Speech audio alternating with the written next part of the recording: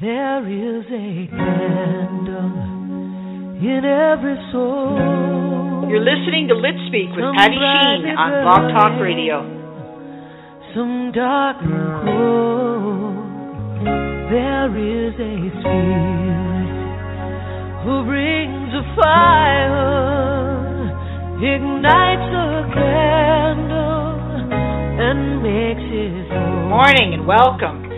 Here we praise the truth in God's creation through the ideas inspired by human imagination. During this hour, we hope to ignite your candle, that you may use it to brighten the darkest corners in your world. Hold out your candle for all to see.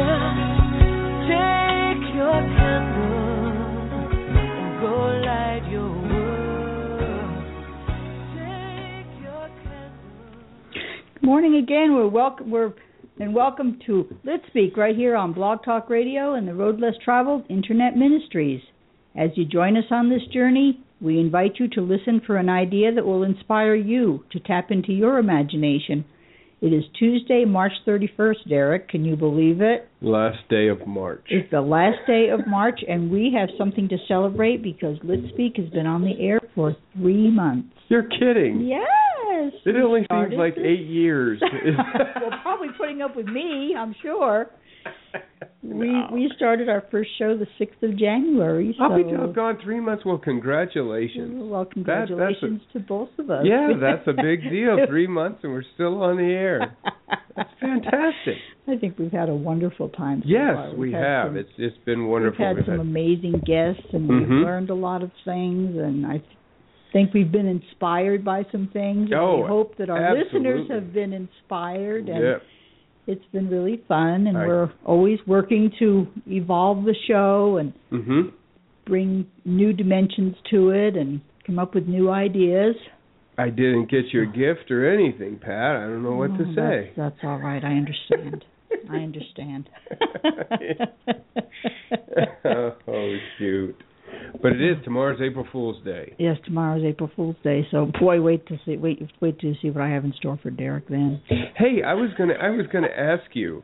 Yeah. Because and you were talking with our guest off air here before we went on air. You know, about we have the guests and authors, and you read their books and everything, and I'm imagining, wow, you probably read a lot.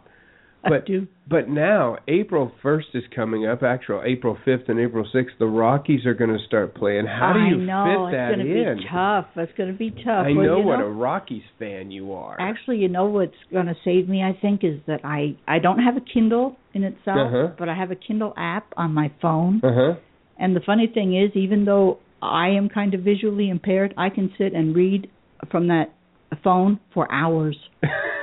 So I'll just have my little phone right next to me every time there's a break, or if the other team is up at bat, and who wants to bother to watch them? Oh, I know what a huge Rockies fan you are. Yes, I am. In fact, I'm pretty soon. Now I'm counting days. Soon I'll be counting hours until that opening game. You've got 6 days? 6 days. 6 days. They start on Monday. Yes, they start on Monday. So.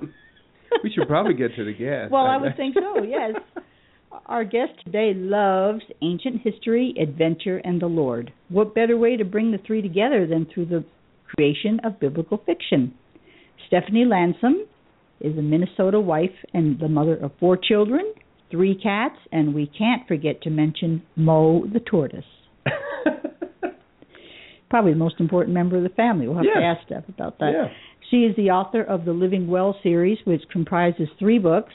The Well, which was released in June of 2013. Living Water series. Do you know how many times I wrote Living Well? Stephanie, I'm so sorry. Living Water series, my goodness, which comprises 3 books. The Well, which was released in June of 2013. The Thief, which was released in February of 2014. And her latest and 3rd book, this is very exciting, was released on the 17th of March, and the name of it is The Tomb, a Novel of Martha. Let's tell folks where Stephanie can be found out there in cyberspace. She can be found at www.stephanielansem, last name spelled LANDSEM.com. That's her website. She can be found on Facebook under the same name, and on Twitter she is Steph Steph, Landsem. Welcome, Stephanie. We're thrilled to have you here today. Well, hi, Patti. It's nice to be with you. Well, sounds like a fun program. I do apologize that I couldn't even get the name of your series right. It's so embarrassing when I make a mistake like that. My goodness. But it is, once again, it is the Living Water series. And what I was working out in my notes, I don't know how many times I wrote Living Well. Why am I doing that? It's just it's a Jesus thing. A woman at the well. All kinds of things. I don't know. It's okay. We better let Stephanie talk. She's going to think, my goodness, we're 5 minutes into the show and I haven't said a word yet. Stephanie, tell us about your 3 books. Oh, I'm perfectly fine not talking. I'll tell you, I'm right off the bat. I'm somewhat of an introvert, and I'd much rather listen to people talk than hear my own voice. So don't worry about me. Just go ahead. My 3 books. It is the Living Water series, and now I'm going to probably say the Living Well. Now that I heard you say it, maybe it's them. Maybe because you want to read The Well is why you there you go. writing it I have not read that one yet. Yeah. So, this series, it started out with the story of the Samaritan woman at the well. That was my inspiration. And what it turned into was a series of 3 books about encounters with Jesus that come straight out of the Gospel of John. I mean, I use all of the New Testament for my research and characters and all that, but it's primarily from John's Gospel because I just love the Gospel of John so much. So, and what they really are is, we know about things that Jesus did. I think of those things that Jesus did, those encounters, as like a stone thrown in a pond, and you see that splash of he met the woman at the well or he cured the man born blind.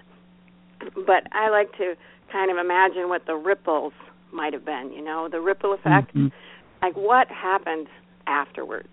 How did that encounter that this individual had with Jesus, affect their lives, their families, their communities, and even strangers around them? So that's, I think, what I really wanted to explore with these books. So, it's The Well, which is the Samaritan woman at the well, The Thief, which you've read, yes. And The Tomb. I love The Thief. It's the story of the blind man that is made to see by Jesus, and how that affects not only him but his family. And just like Stephanie said, it affects all the people around him. And we like to think that because Jesus performed these wonderful miracles, that person's life all of a sudden became fantastic, and it probably wasn't that way, and I think you did a very good job of portraying that fact in that book, Stephanie. Right. Yeah, thanks. Yeah, The Thief is really about 2 people who witnessed that miracle. I mean, it is also about the man born blind who I named Cedron, but it's mostly about his sister who saw him regain his sight and still didn't really know what to think of Jesus. And she had her own difficulties and problems, and she couldn't get past those in order to believe in this Messiah, even though she saw what he'd done. And then it's also about a Roman soldier who witnessed this miracle and was completely blown away because he'd never even heard of a Messiah, didn't know what to think of the Jews in general, and yet he couldn't stop wondering what this meant, that someone could cure someone of blindness. So those are the 2 people in The Thief, and I really like those characters. Tell us a little bit about The Tomb, because I have other than the short description on your website, I really don't have a whole lot of grasp of that story yet, Stephanie. It's coming in the mail, I know. Right, it is. In fact, you should be getting it momentarily, like today, probably. Well, good. I'll probably start reading it then. As soon as I get it. I wanted to finish this series because it is about the miracles of Jesus with the big miracle. I mean, that astounding miracle of raising Lazarus from the dead after he's been dead for 4 days, which just, sometimes we look at that and say, why didn't people just all of a sudden believe in him? How could they witness this and then not know who he was? But mostly I wanted to take this from Martha's point of view, because Martha, we hear about her, and she's often portrayed, or at least thought of, as kind of the lesser sister. Like Mary was doing everything right. Mary was sitting at Jesus' feet. But Martha is kind of the cautionary tale. Don't be like Martha. And I think, in a way, that she gets a little bit of a bum rap, because I think she was a really good disciple, and there was many good things that Martha did. So I wanted to show, kind of, for one thing, why she was so worried and anxious that she couldn't sit down and listen to Jesus, because there had to be some reasons. So I had to make those up, of course. But sure. But I wanted to see her transformation from this worried and anxious woman who was busy serving to the woman who went out to Jesus on the road. He was waiting for her, on the road. Lazarus was dead. He'd been dead for 4 days, and Jesus didn't come. And still, she had enough faith in him to go out and meet him on the road and say, even now, I know that whatever you ask of God, he will give to you. And I think there's a huge gap between that busy, anxious woman and the woman who said those words. And I wanted to show her transformation into this incredible disciple of Jesus. So I've always thought that Martha's story needed to be told. I've always felt kind of a sympathy for Martha, because she wants so much for everything, I think, to be right and to be perfect. Sure. And she wants her guests to be served well and all this. Right.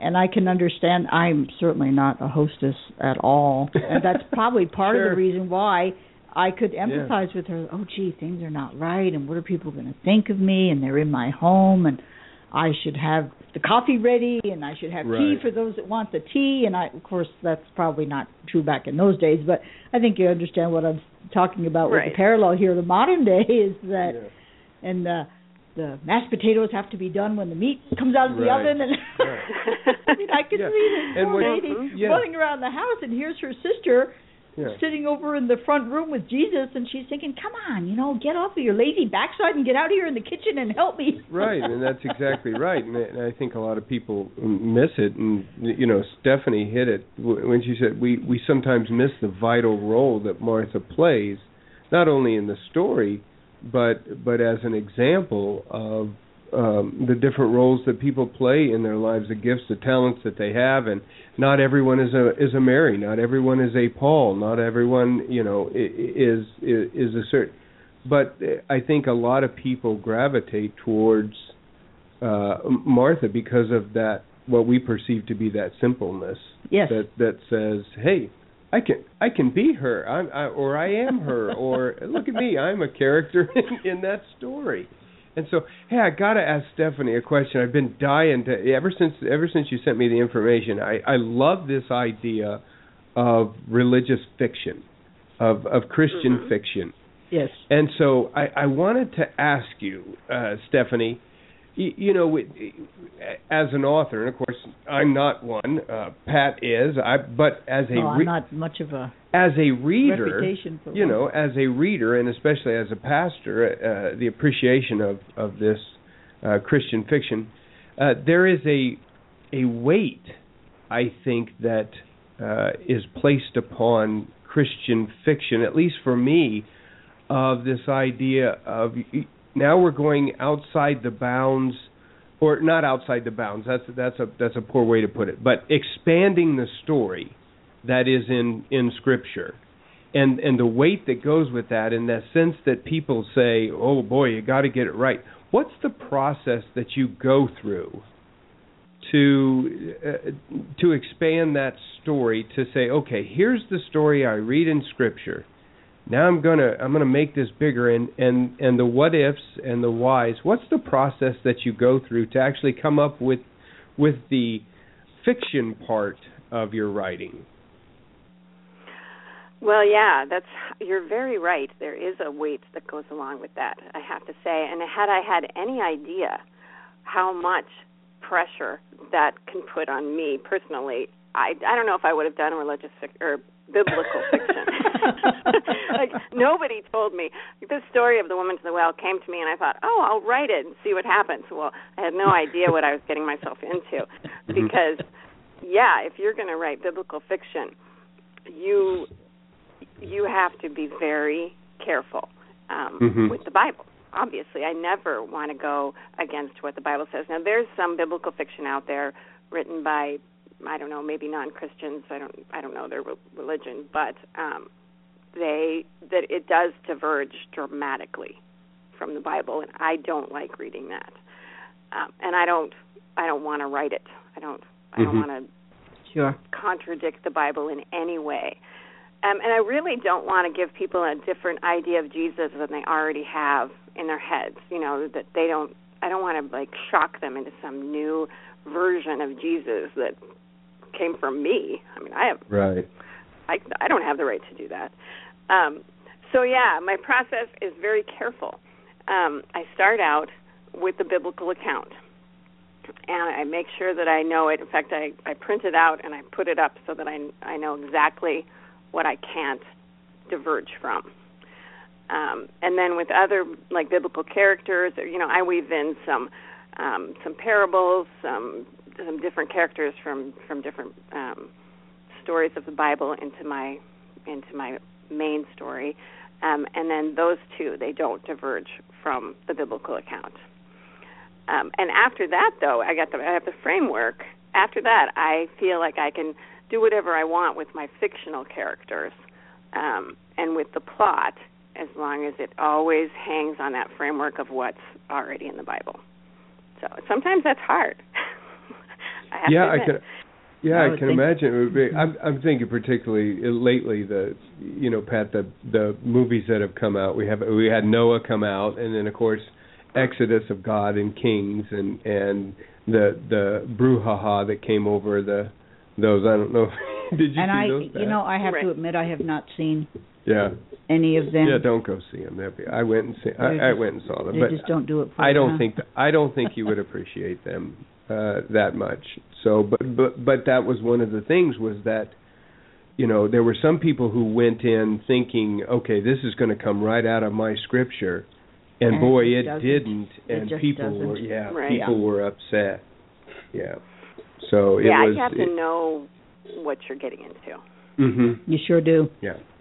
But and that's what concerns me sometimes, in that you have non-believers that go to these movies to learn something, and they come out learning half-truths and untruths, and that's sad. Yeah, you're exactly right.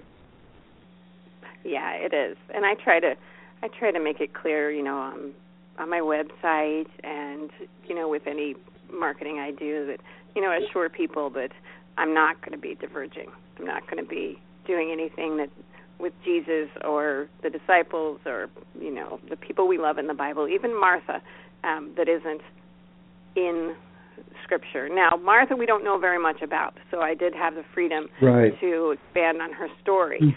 Some people may not like the Martha that I, that I portrayed. Right. But in that way, it's fiction.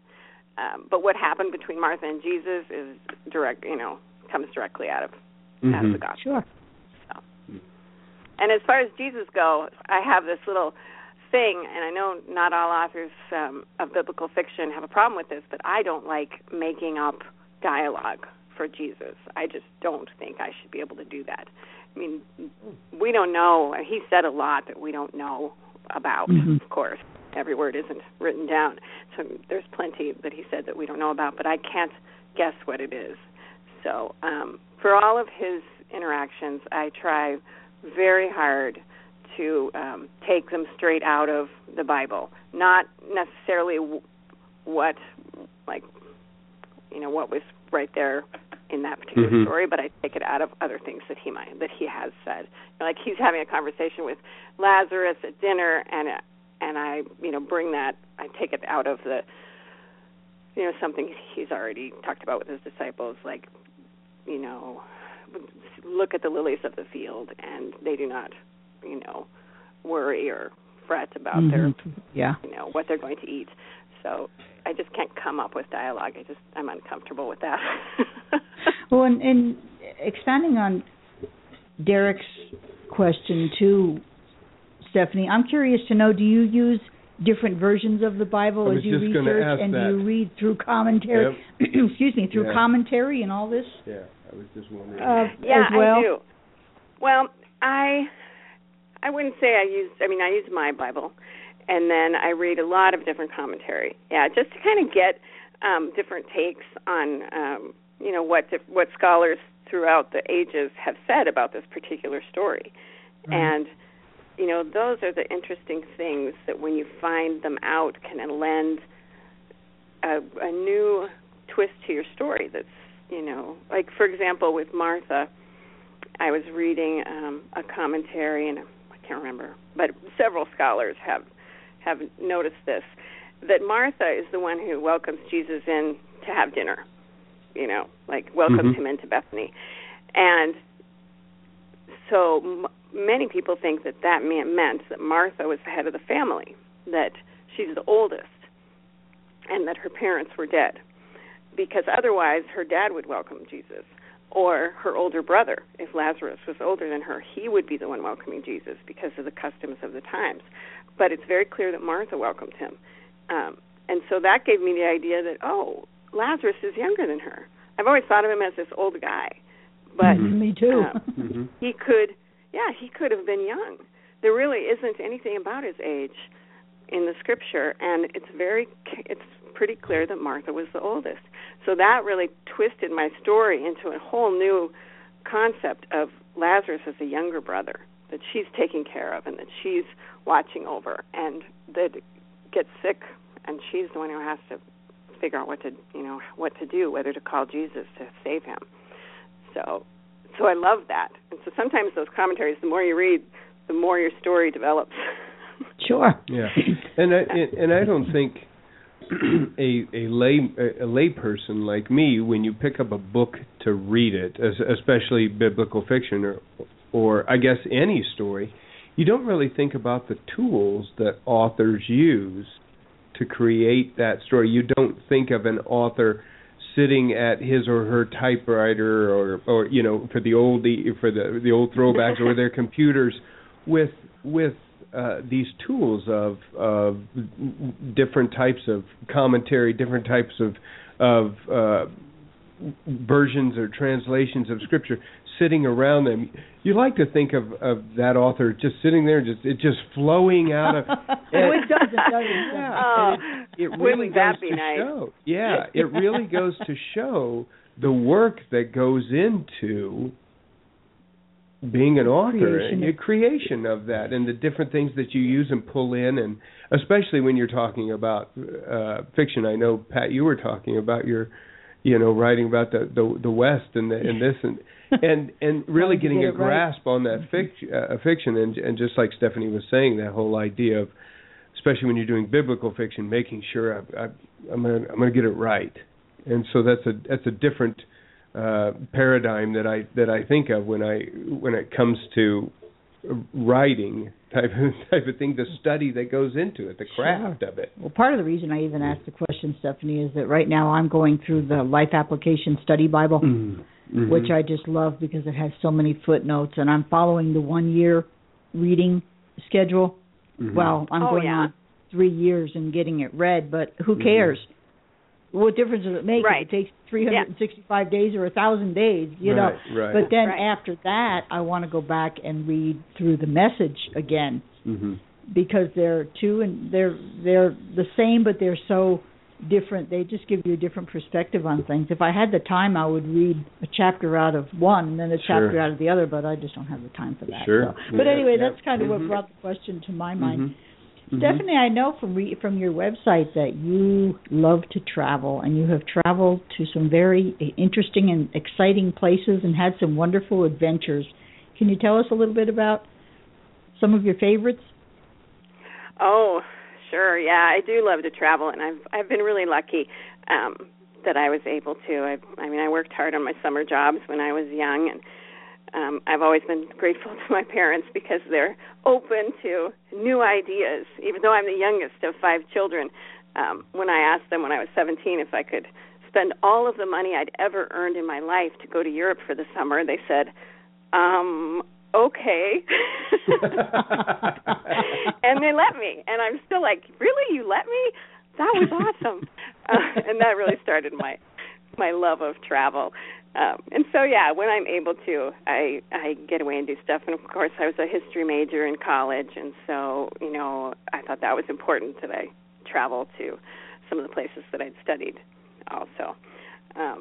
And I've just had some good opportunities to go places. So I take them. And it's always a great experience, no matter if you end up stranded somewhere or if it is, the most perfect and everything works out just as planned. It's always a good experience. So, have you been to the Holy Land? That is the one place I haven't been, and I've been I cannot believe it. Everybody asks me that, and I haven't been there, and I'd love to go. I have to admit, my husband's not thrilled with that idea. He's been really good about letting me go places sometimes without him, and that's one place he doesn't want to go, and he doesn't want me to go. Yeah, it's not the safest place right now. It's not. He thinks it's, I think it would be all right, but he says, no, not safe. He would worry too much. So, yeah. But I'd say my most memorable travel has been with my family because my kids are at a great age where we can, really enjoy going places together. They're all either young adults or teens, and they love to travel. So last year we went to Scotland, and it was fantastic. How fun. Yeah, they're big outdoors kids, and we spent a lot of time hiking, and we went to Isle of Skye, and it's just such a great family experience to be together, all 6 of us, in a tiny little car on the tiny, narrow roads of Scotland, hoping we don't hit a sheep. Goodness. and then getting out and hiking in these mountains that are just, incredible. So I'd say family trips are my favorite. Oh, it sounds absolutely wonderful. Yeah. Stephanie, we've got a break coming up here in a couple of minutes, but when we return, I'm going to pick your brain some more about some of your travels because you mentioned a couple of things on your website that piqued my interest.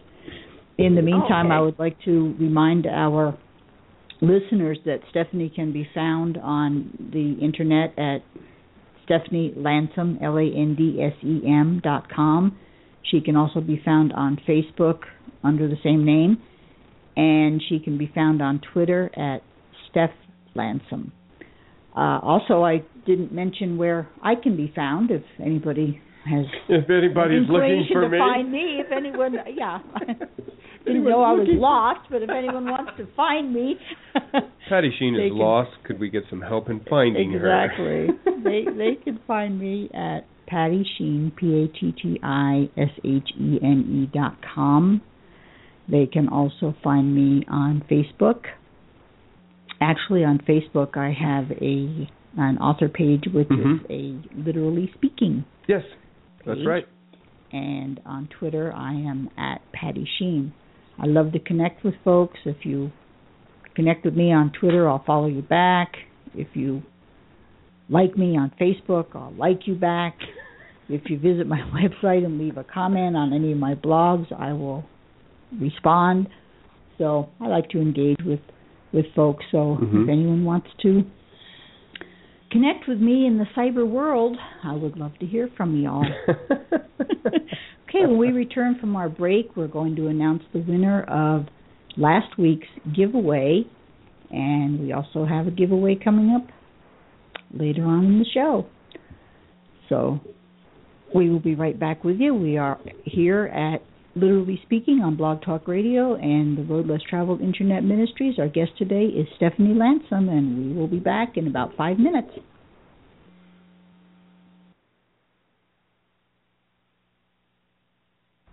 If you watch a game, it's fun. If you play it, it's recreation. But if you work at it, it's golf.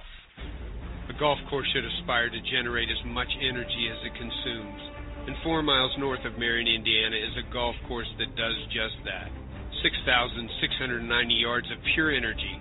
Arbor Trace Golf Club is a course that's beauty is matched only by its bite, a course that can test not only the steel of one's nerves, but the metal of their irons. It's a course for the beginner who desires to learn the game as well as the player who is ready to challenge it. So whether you're looking to play just for the fun of the game or the opportunity to work hard on it, Arbor Trace Golf Club is the course for you.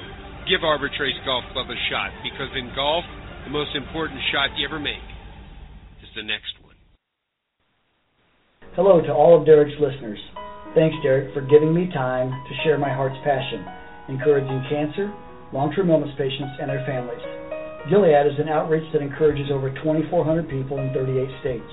Our goal is to bring hope and help to those on the journey through the unknowns of treatment, family stress, and spiritual questions. One such story is Eric, whose senior year in high school was interrupted by the cancer that he was diagnosed with, interrupting a 3-sport high school year. It changed his life and his perspective. Today, Eric's family oversees a foundation helping to find a cure. We're currently in our 15th year. Would love to have you as a partner, either as a volunteer or a gift financially. Look for us on Facebook at Gilead Ministries. Stay connected to what matters most with high-speed service from Seacom. For the home, we offer access where you need it most. Whether you're looking for high-speed internet or an in-home voice package or both, Seacom has your house covered.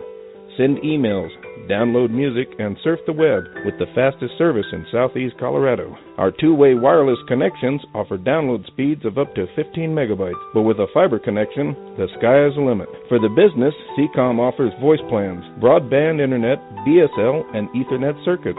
Our fully integrated Metro Ethernet platform segregates your data traffic logically at the switch, avoiding the latency of multiple routers and quality of service overhead. With only a single router between you and our nationwide backbone carriers, you really will experience the internet at the speed of light. We also offer point-to-point data links to connect all of your business locations. And if you're looking for carrier-grade data transport or dark fiber, look no further than Seacom's extensive privately owned fiber network. We own and maintain our own network with more than 1,200 miles of fiber and growing throughout southeast Colorado. So whether you're looking for dark fiber, for cable, a dedicated corporate network, or carrier-grade data transport, Seacom has the answers.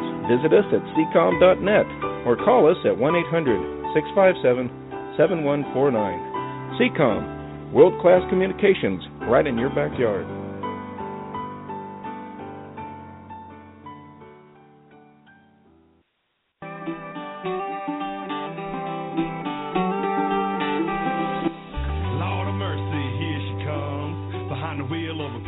When Knuckle Energy approached country musician Colt Ford to produce an energy drink, they knew immediately it had to be as real and authentic as Colt himself.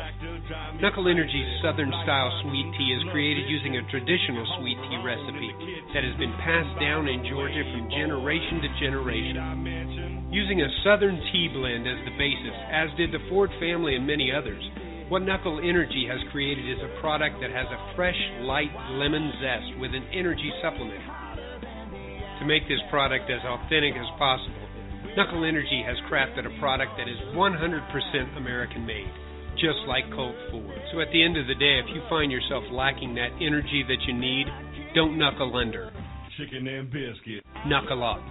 Knuckle Energy drink. Find it at a come-and-go convenience store near you.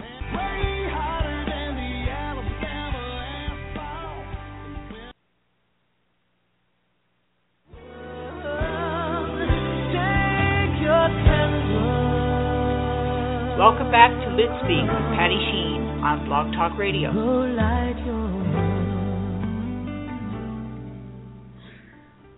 Hi, we're glad to have you right back here with us on the Road Less Traveled Internet Ministries and Lit Speak. And our guest today is Stephanie Landsem. We'll get back with Stephanie in a moment, but first we have to announce the winner of our giveaway from last week. And no, Derek, it's not you, so don't even ask. I know, it's not me. There is a disappointment that is flooding the studio at this very moment. Little black clouds are flying around, and tears are running down Derek's cheeks. Flowing. And yes. I'm so sorry. But I'm happy for our winner.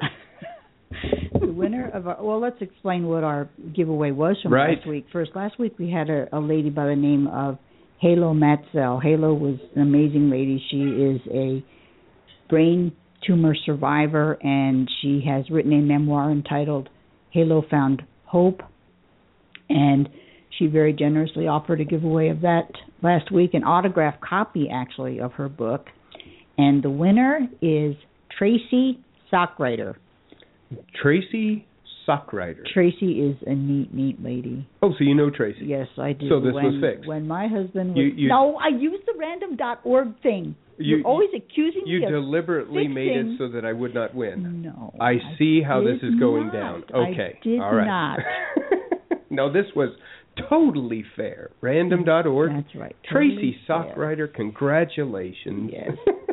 Yes, great. when my husband was in the hospital up there in Colorado Springs, Tracy came all the way down from Castle Rock, which is a fair drive, just to have a cup of coffee with me. Oh, no She's kidding. She's a sweetheart. Oh, how neat. Well, yeah. I am so glad. We had never that... met each other in person. We had done some work together with some editing and Fantastic. had never met each other other than via email, so it was just really cool to be able to visit with her.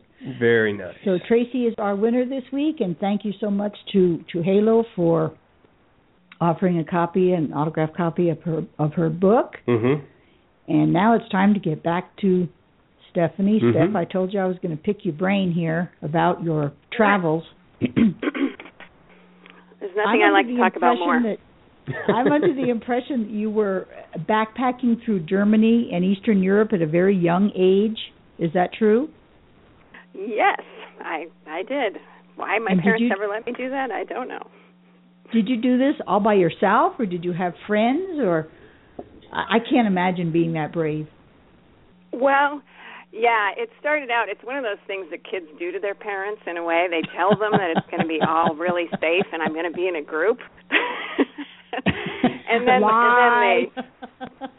when they get over the ocean, they just kind of do what they want. But I didn't plan it that way.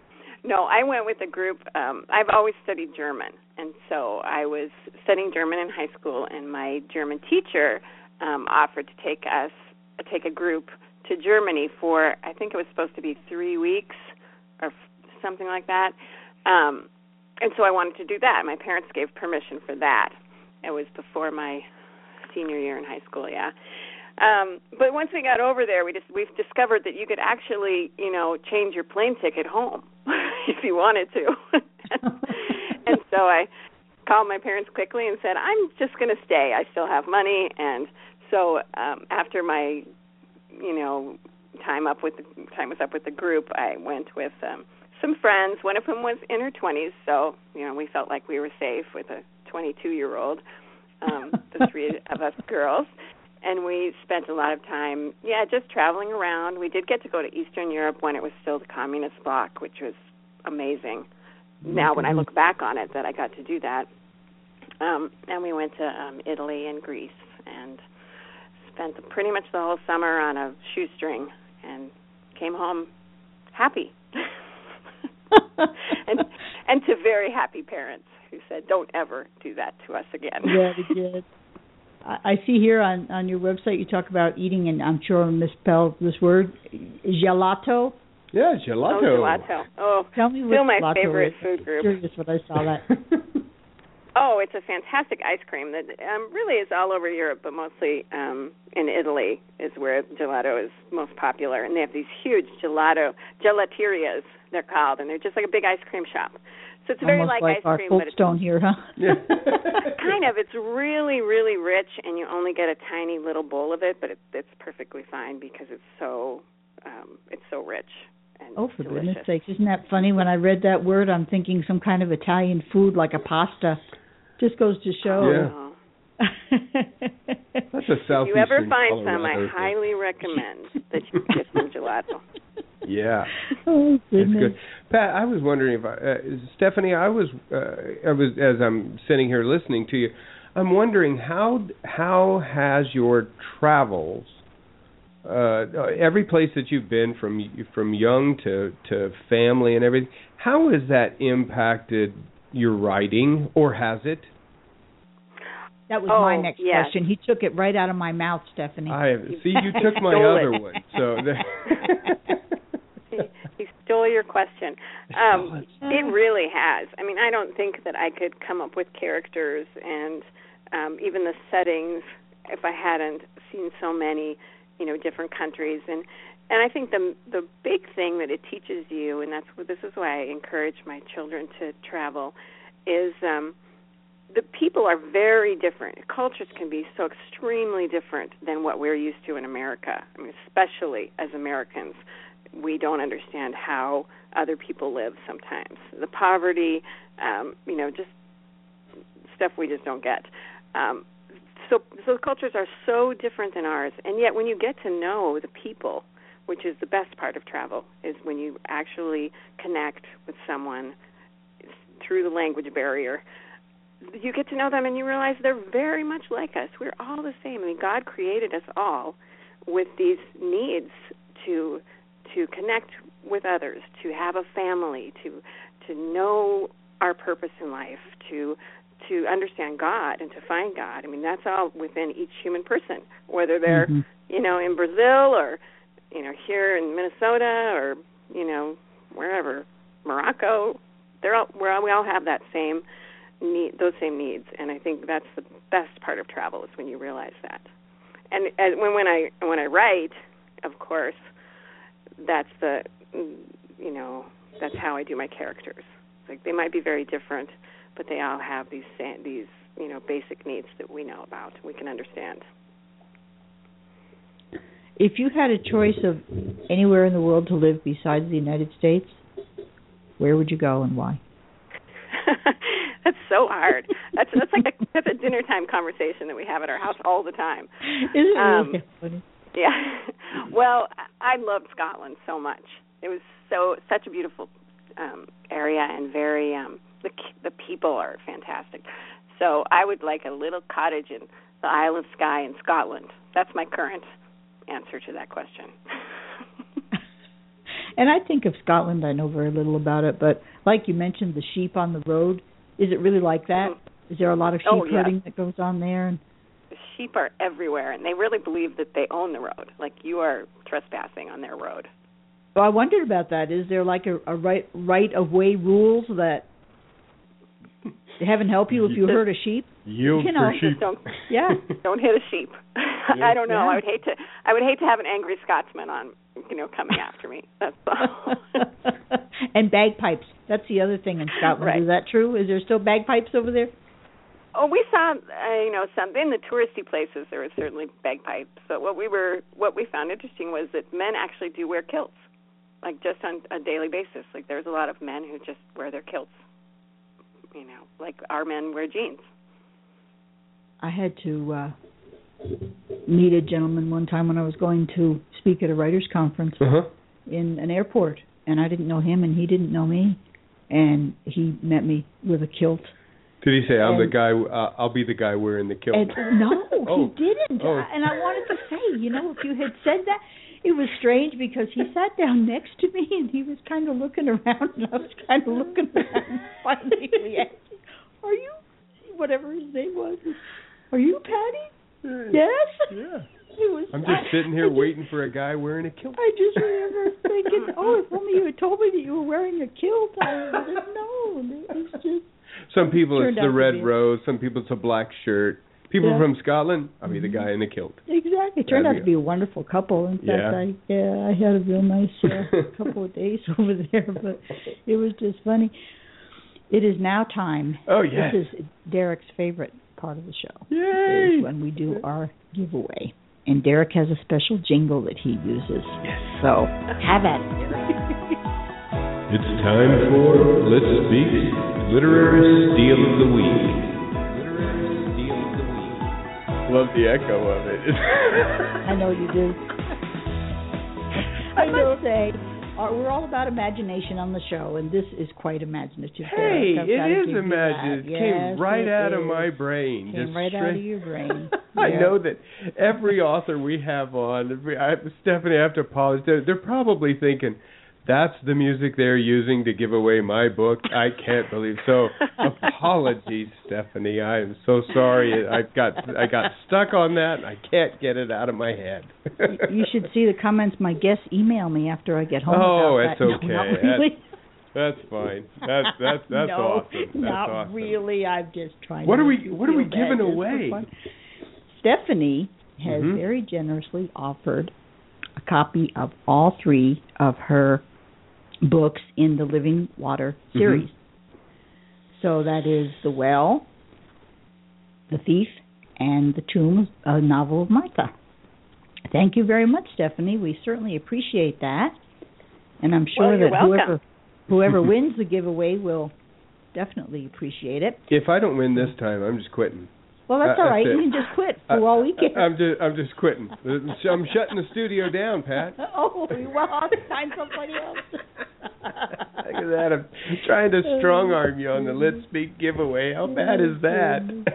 Okay. How do they win? The way people have to win. Or how do I win? How do we win? The way you win is to go to my website, which again is www.pattishene.com, and you will find, when I get it up here active, you will find a page under the Blog Talk Radio tab that says, actually, I renamed it Let's Speak Literal Steal of the Week. There you go. Let's Speak Literal Steal of the Week. So that you go there and you find it. You go there and you find it, and at the very bottom, there gives a description of what we're giving away this week.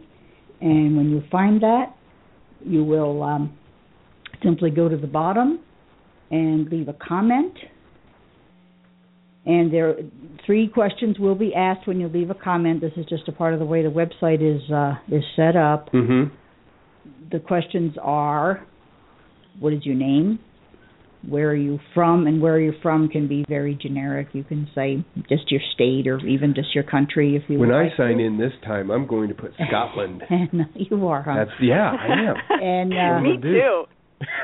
See, Steph's with me on this one. And the third thing they ask for is your email address, which of course is something that you have to put on there because it's the only way I have of contacting a person when they win. However, be assured I do not use emails for scam or spam or phishing or phishing or whatever they call it or anything of that nature. I just simply use it to notify you that you won the book or the book. So please trust me. Please trust me. Yeah, please trust me. Yeah. And that's about all there is to it. We do the drawing I do the drawing. It ends on Monday, which will be the 6th of April. 6th of April. Next week at 8 p.m. It gives me Mountain time Standard Time. No, Mountain Daylight Time. Or Mountain Daylight Standard. Whatever time it is here in La Junta. Whatever time it is in Los Angeles and La Junta. If you don't know what it is, then you can Google it. Yeah, so, exactly. Yeah. And it's all done by random.org. It's all done by random.org, so that means everybody, Derek, has an equal chance. Which doesn't seem fair to me, but but away we go with it, I guess. There you go. Yeah.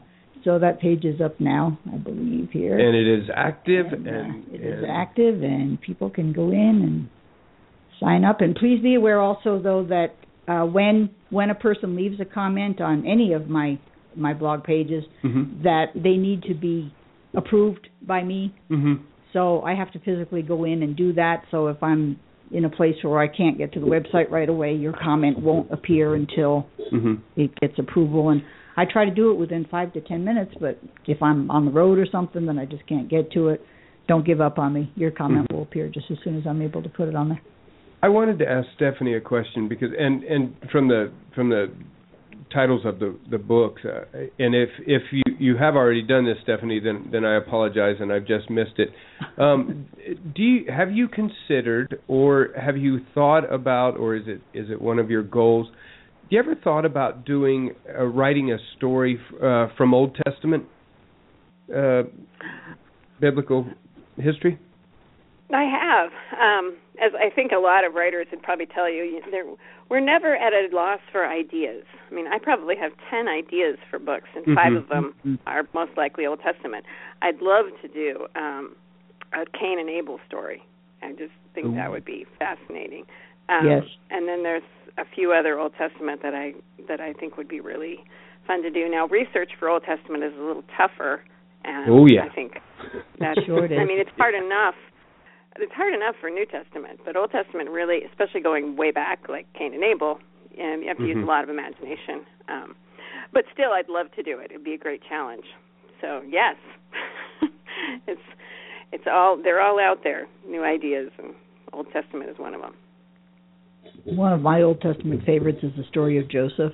And one of my New Testament favorites that I would love to see a good story written around is the story of Peter when he denies Jesus 3 times. Oh, yeah. To me, that is that one just gets to me. Yeah. Yeah, I was actually thinking about that the other day and how neat it would be to do a story of Peter and then that servant girl who's the one who challenges him would be a neat fictional character to get in there. And it's like, so yeah, ideas are always percolating. Like, that would be a good story. That would be a good story. It's the time that you need. Stephanie, I wanted to throw this question out, and this isn't a yes or no question. This is a question that I think the three of us can discuss. It would be kind of fun. As Derek as a former pastor, and me as whatever I am, and you as a biblical fiction. What do we collectively think the significance of Jesus' raising of Lazarus from the dead is for Christians today? Yeah, that's a big question. I mean, you could probably talk about it all week. You could. But I was thinking about this on the way up here. Go ahead. Yeah, I mean, for me, as I was writing the book and looking at it, I kind of think of it as like this real last chance that he was giving people. I mean, he'd done so much. He'd had so many miracles, and they were all, very personal miracles, like person to person. He didn't like sweep his hand over a crowd and heal them all.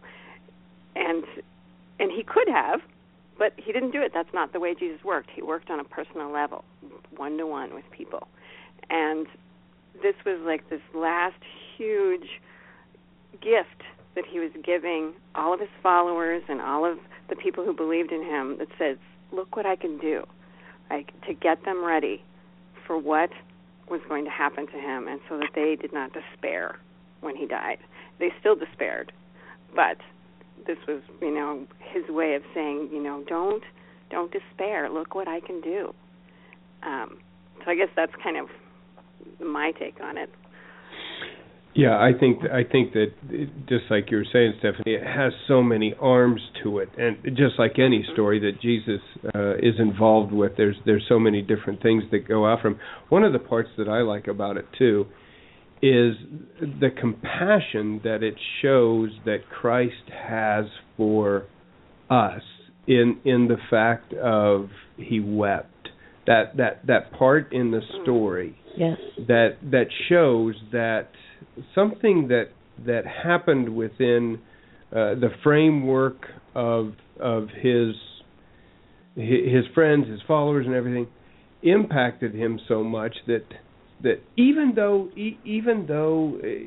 you look at it and say, okay, Lazarus was going to be raised from the dead, and all of those things, this power that was sitting there, he was overcome by emotion for something that impacted creation. I don't know if you're familiar with singer and humorist Aaron Wilburn, but he sings a song entitled 4 Days Late. Oh. And it is about the story of Lazarus. And one of the lines in that song is, even when he's 4 days late, he's right on time. He's right on. Oh, that's a great line. Yes. Oh, I love that song. Yeah, I have his CD with that. And I think that's part of what I like about the story is that even when we think our last hope is gone, the Lord steps in, and God's timing is perfect. And whatever his plan is, of course, this, in my opinion, and I'm sure other people agree, is that it was to glorify God. Yeah. To be able to raise a person from the dead like that. Yeah. But I think we as Christians, I know I as a Christian have a very hard time, I think we all do, grasping, even in Christ's resurrection, that realization of somebody who was dead coming back to life. It's just very, very difficult. Sure. It's a powerful story. Well, sure it is. And Stephanie, I wanted to personally thank you. I know Pat and I have talked about this, but as a pastor and as an individual who tries to convey these stories and the meaning of these stories and how God wants us to learn from these stories, for your writing, because I think a lot of the times, and Pat, I think you've said this, individuals who read stories like your books get a better understanding, a deeper understanding of a story that maybe we just learned in Sunday school and we got the facts about it, or the bone, but none of the meat. And stories like yours really help individuals explore what God has for us in Scripture. So I wanted to personally thank you for your work and your writing that makes such an impact on the body of Christ. Oh, thank you. And I mean, it's an honor to be able to do it, and I think it was just kind of given to me by God. I didn't plan it. I didn't ask for it, and sometimes I wish it hadn't been handed to me. But it was. Story? Yeah. And I mean, if people can connect emotionally, sometimes they can understand something better, or, if they feel it. And that's what fiction does, and Patti knows this too. Fiction helps us connect emotionally and be that person. And I think that's one way that people can connect more closely to the Bible. So I'm glad that I can do it. It takes people from biblical history and humanizes them and puts them in a mode where we can actually see them as human beings living out their life like we do every day. Stephanie, I'm sad to say we are about out of time. Yes, that's it. Well, that went fast. We could go on for another hour. I know. We'll have to have Stephanie back. No. We'll have to have Stephanie back. That would be awesome. I have just tons of questions that I could ask her. So we'll have to have her back on the show. I'd be happy to. I do want to remind our viewers to please go to Stephanie's website, which is stephanielandsem.com. Go to Stephanie's Facebook page, and be sure and follow Stephanie on Twitter at Steph Landsem if you're a tweeter. And also, I would like to encourage folks to come to my website at PattiShene.com and go to the Literally Speaking Literal Steal of the Week page and sign up for the giveaway. You have until next Monday night at 8 o'clock Mountain Daylight Time. Yeah. So be sure and get that done this week, because these are wonderful books. Yeah. Stephanie, thank you so much for being on the show. Sure appreciate you being here and taking the time to spend with us, Stephanie. We enjoyed it ever so much. Thanks. It was great talking to both of you. All right. God bless you. God bless you. You too.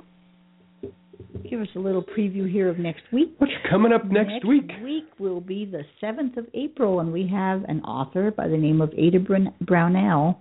Ada is a former medical journalist and religion writer. In fact, she wrote quite extensively, I believe, for the Pueblo Chieftain, Derek. No kidding. Yeah. How neat. She's the creator of several books of different genres, and we'll be talking about some of them. She is a lady of great faith, and I love her brand, which is Stick to Your Soul Encouragement. So I'm excited to have Ada next week. Be looking forward to that. Yes. And we invite our listeners to come back to Literally Speaking next week right here at 8 a.m. Mountain Daylight Time. Every Tuesday morning you'll find us. Our shows are also archived and can be found. Just go to my website and there's an archive page that has a direct link to all of the shows, and you'll be able to access any one. And we'd love to have you listen. And as always, we encourage you throughout the coming week to let your heart be open to what God is telling you through your imagination and act upon it. Thank you so much for listening with us, and we'll look forward to having you back next week. God bless you, everyone. There is a candle in every soul, some brightly burning, some dark and cold. there is a spirit who brings a fire, ignites a candle, and makes his own. So carry your candle, run to the darkness, seek out the hopeless, confused and torn, and hold out your candle for all to see. Take your candle and go light your way.